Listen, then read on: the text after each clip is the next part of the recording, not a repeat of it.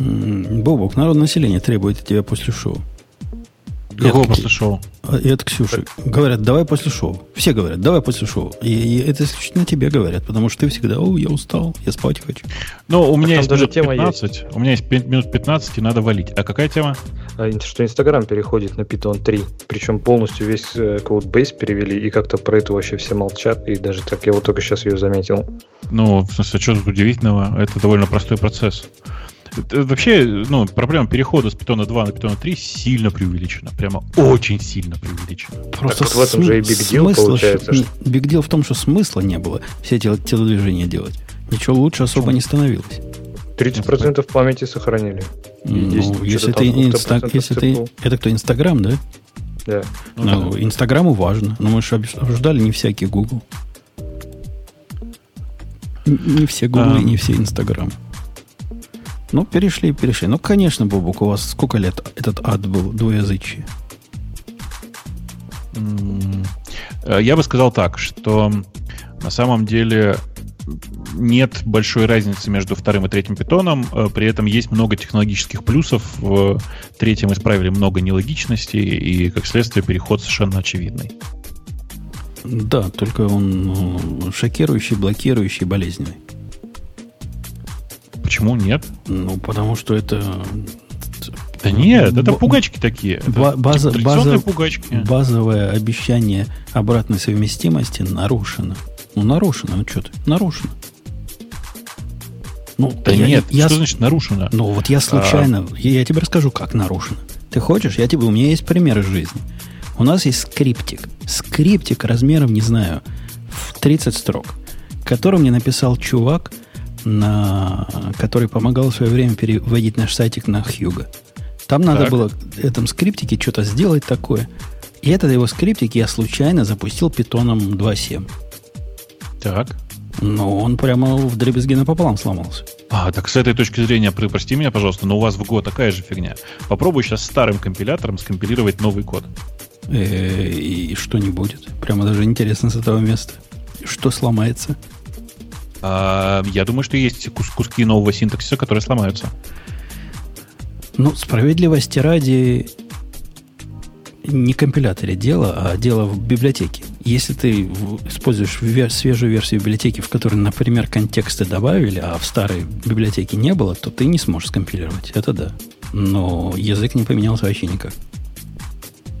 То есть вообще никак. Полностью 100% совместим. 101% совместимость. Убери контекст и сможешь скомпилировать.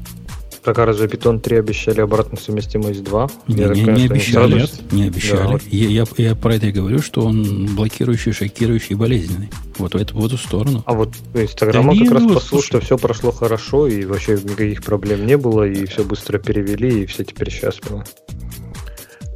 Жень, конечно, ты прав, и изменения в синтаксисе не происходило, но как минимум, build environment для Go поменялся.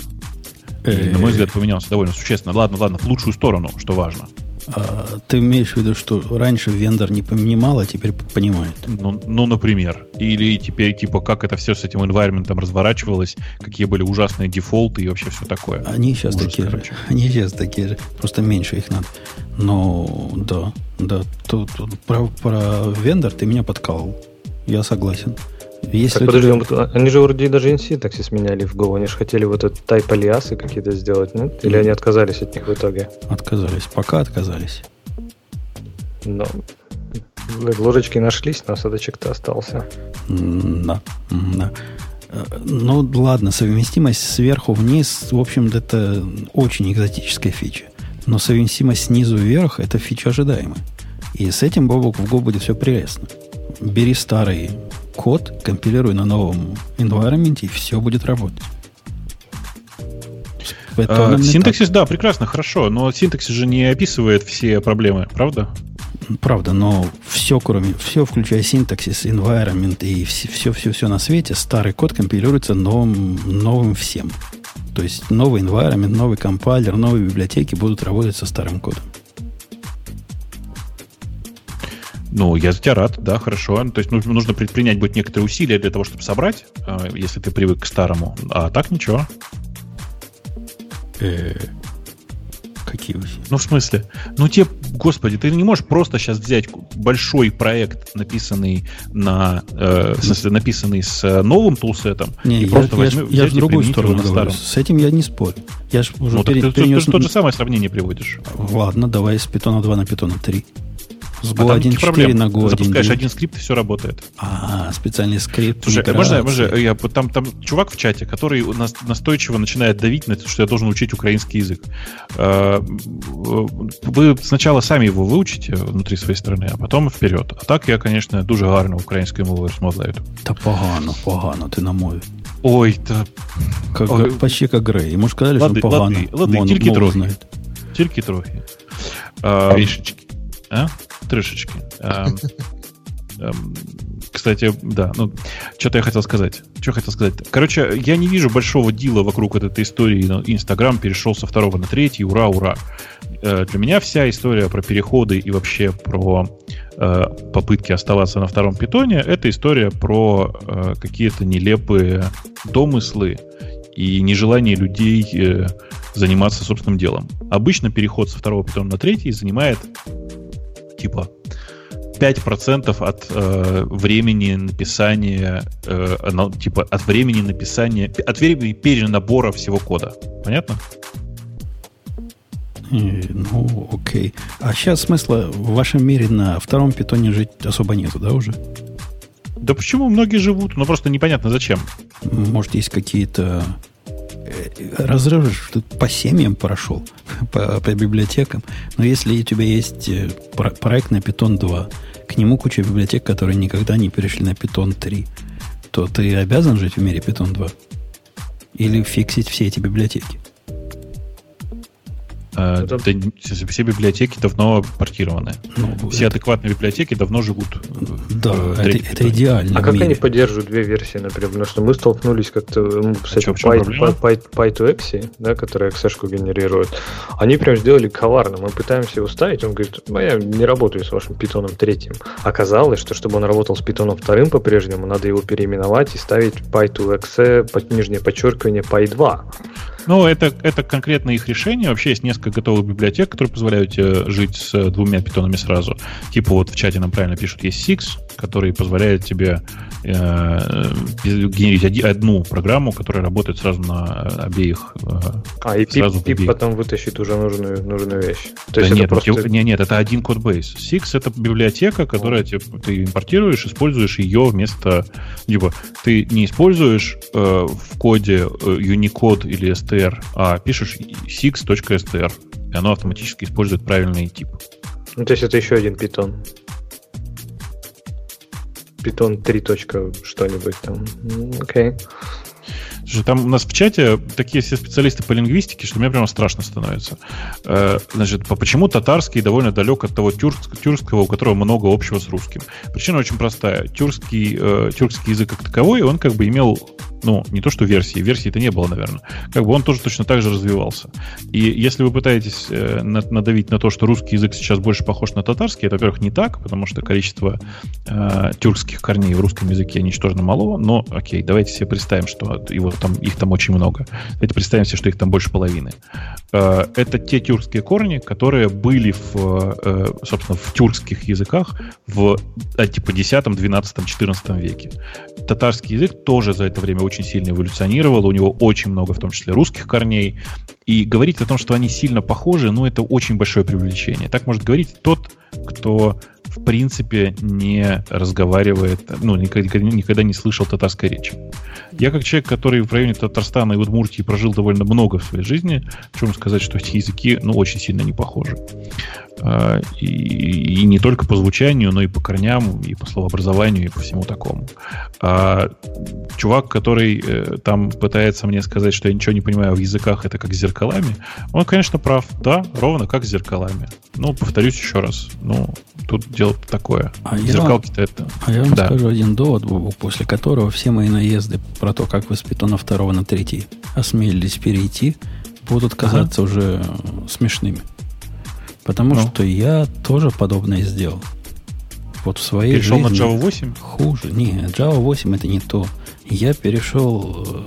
Я человек, который кричал, что полимерные пистолеты это отстой.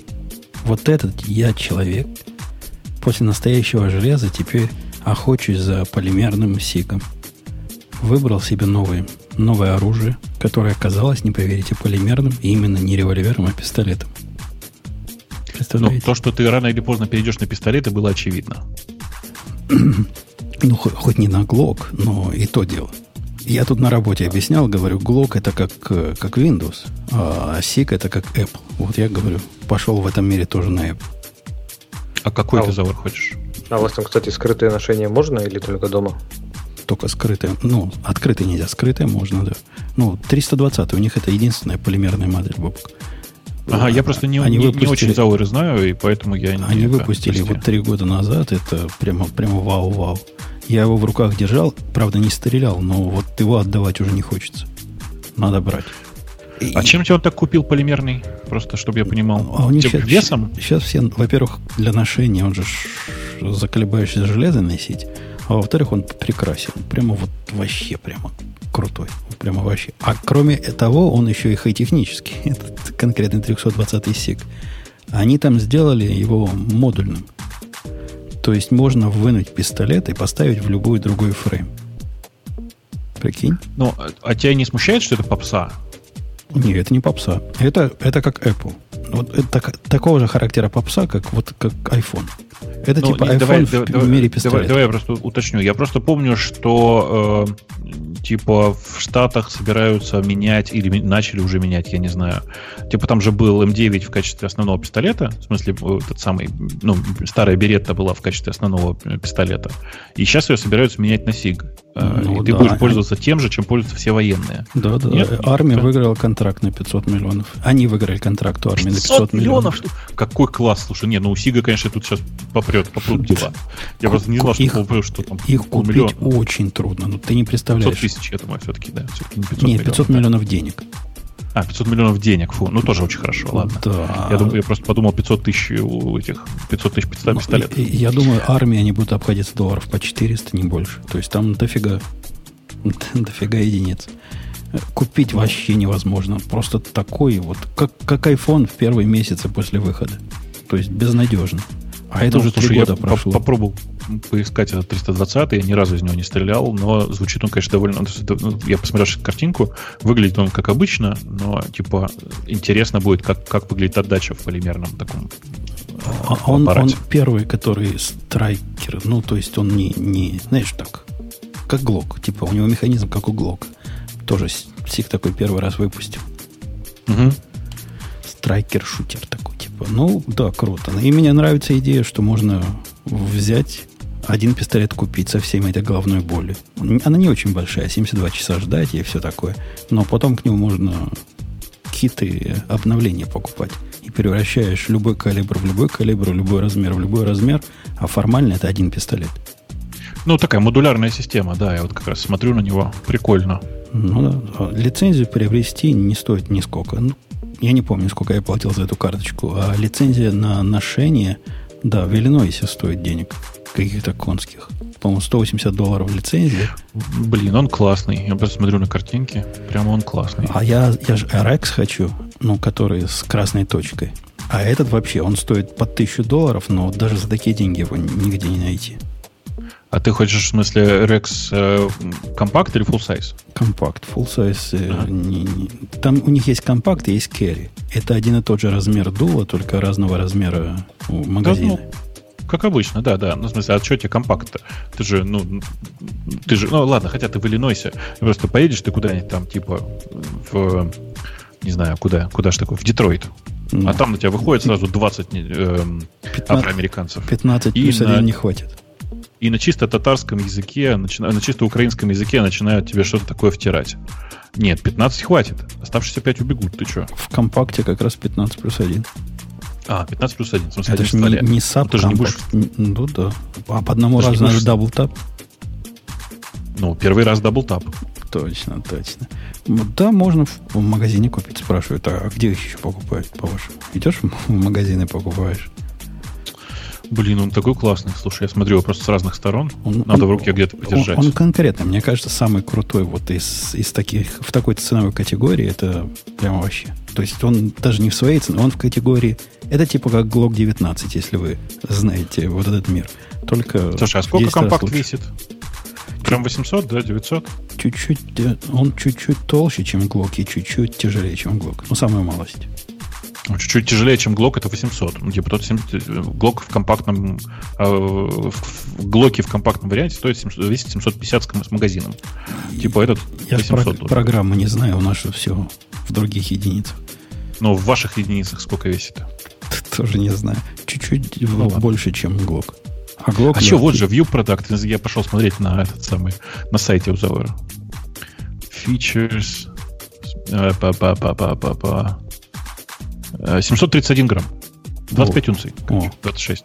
Нормально. Не, нормально. Я не понимаю, как отдача будет при таком материале, но прикольно. Ты из Глока не стрелял никогда, что ли?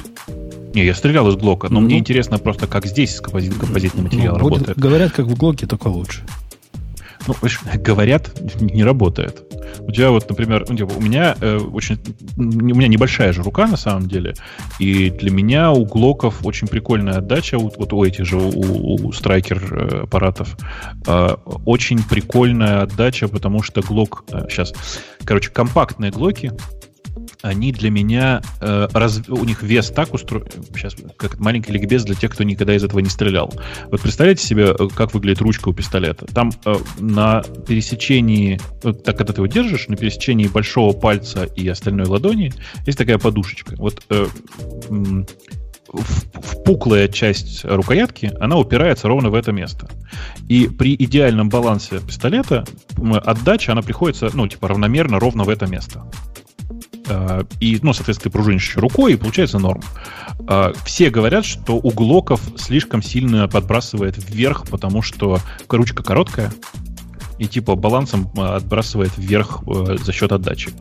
Я, как честно сказать, я этого не заметил, но если этот еще легче, то у него за счет магазина будет такой же эффект. Не, это чуть-чуть тяжелее. Я тебе, как человек, который стрелял магнум патронами из магнум револьвера, скажу, что все эти истории это ерунда. Не прыгает так рука, что в лоб бьет. Это какие-то манцы из ужастиков на ночь. Там в чате у нас пишут, что рубли, гривны, доллары, все фигня, надо вкладываться в 45-й калибр. Чуваки, в 45-й не надо. Это прям излишняя бодяга. Вот не нужно вам это. Прикольно. 45-й это он сравним с Магнумом. Где-то по большому счету. Очень прикольно из него стрелять. Только в тире не настреляешься. Во-первых, патроны дорогие, а во-вторых, реально устанешь. Не, в смысле, конечно, каждый мужчина в своей жизни должен пострелять из любого большого револьвера. Феерическое ощущение. Ты, наконец, понимаешь все эти фильмы про ковбоев и к чему все это вообще. И в чем прикол быстро выхватить и выстрелить из револьвера и вообще все такое. Но с практической точки зрения они, на самом деле, стрелять из него неприятно, потому что и кучность небольшая на самом деле из-за того, что он тяжелый, и отдача большая. И вообще... Ксюша спрашивает, почему ты молчишь? Ты что, больше револьвера или семиавтоматик любишь? Так Бобок же сказал, что каждому мужчине, а у меня не хватает некоторых этих частей, чтобы это... Ксюша, поверь, когда я говорю каждому мужчине, я вовсе не имею это в виду, потому что когда есть в руках пистолет, то вот эта вещь, о которой ты говоришь, уже в принципе не необходима. А что ты имеешь в виду в этот момент, когда ты говоришь каждому мужчине? Я вспоминаю прошлое шоу, или позапрошлое, когда оно там будет. Блин, как же до сих пор стыдно, а? Вот, у нас в шоу в прямом эфире кто-то сказал, что морская свинка и вот это вот. Ага, мой любимый анекдот, на самом деле. То есть в очень больших кавычках. Ой, да, забавно не было. Неважно. Слушай, я к чему? Ты, на самом деле, если ты не стреляла из пистолета, сходи куда-нибудь, запишись в тир или попроси у кого-нибудь из знакомых и постреляй. Правда, это очень крутое ощущение. У них там в Калифорнии с этим прямо не так просто. Да. Тебе обязательно, по-моему, надо идти с человеком, у которого есть там право стрелять. Там как-то сложно. Ну, то есть у меня есть, да, знакомые, у которых есть право стрелять. То есть я уже давно собиралась, но как-то все. Сходи, это очень, очень классно, и на самом деле по-другому начинаешь, например, воспринимать некоторые компьютерные игры. Ну, потому что пару раз пострелял из настоящего и думаешь, ну, блин, ну вот о какой реалистичности идет речь вообще, что за фигня? Или наоборот, там люди иногда возмущаются, ну, типа, что, знаешь, как это бывает в каких-то компьютерных играх, даже в старых было. Берешь автомат, начинаешь стрелять, и почему-то прицел начинает двигаться в разные стороны, там, вверх, там, влево, вправо. И ты такой, ну, что за фигня вообще? Зачем так сделано? Да, блин, потому что в реальной жизни так происходит. Подожди, а у Зельды какое оружие? В Зельде там другое, там, знаешь, меч, лук и всякая вот такая так вот фигня. Я говорю, Бобок, мне так хотелось, мне кажется, тебе нужно и на меч, и на лук пойти всюду, чтобы как бы чувствовать себя и наскакать. Много же разных. Это все в детстве у меня было. Я хочу сказать, что в Зельде стрельба из лука сделана совершенно нереалистично. Боевка, ну да, там дубиной такой не помашешь, конечно. Подожди, а у лука, когда очередями стреляешь, следующие стрелы тоже куда-то ведет? Ты знаешь, там только Леголас так очередями мог стрелять. Я так прям не могу... нет, ну еще этот, как его зовут-то? В Avengers, в Мстителях. Поэтому я никогда очередями из лука не стрелял, все-таки очень тяжело. Вообще, люди, стрельба из лука пишут, что это cool. Да, стрельба из лука это cool, только очень сильно устаешь. Потому что на самом деле, типа, лук это как раз вообще современный, это не современный лук, а нормальный лук, такой классический лонгбоу. С ним главная проблема в том, что, во-первых, это очень тяжелый процесс, в смысле, растягивать его прям тяжело. И при этом ты не можешь долго прицеливаться по стреле. Поэтому ты как бы нацеливаешься, как ты будешь держать лук, растягиваешь лук, и там через несколько секунд выпускаешь стрелу с задержкой дыхания, как велят нам классики. И все такое.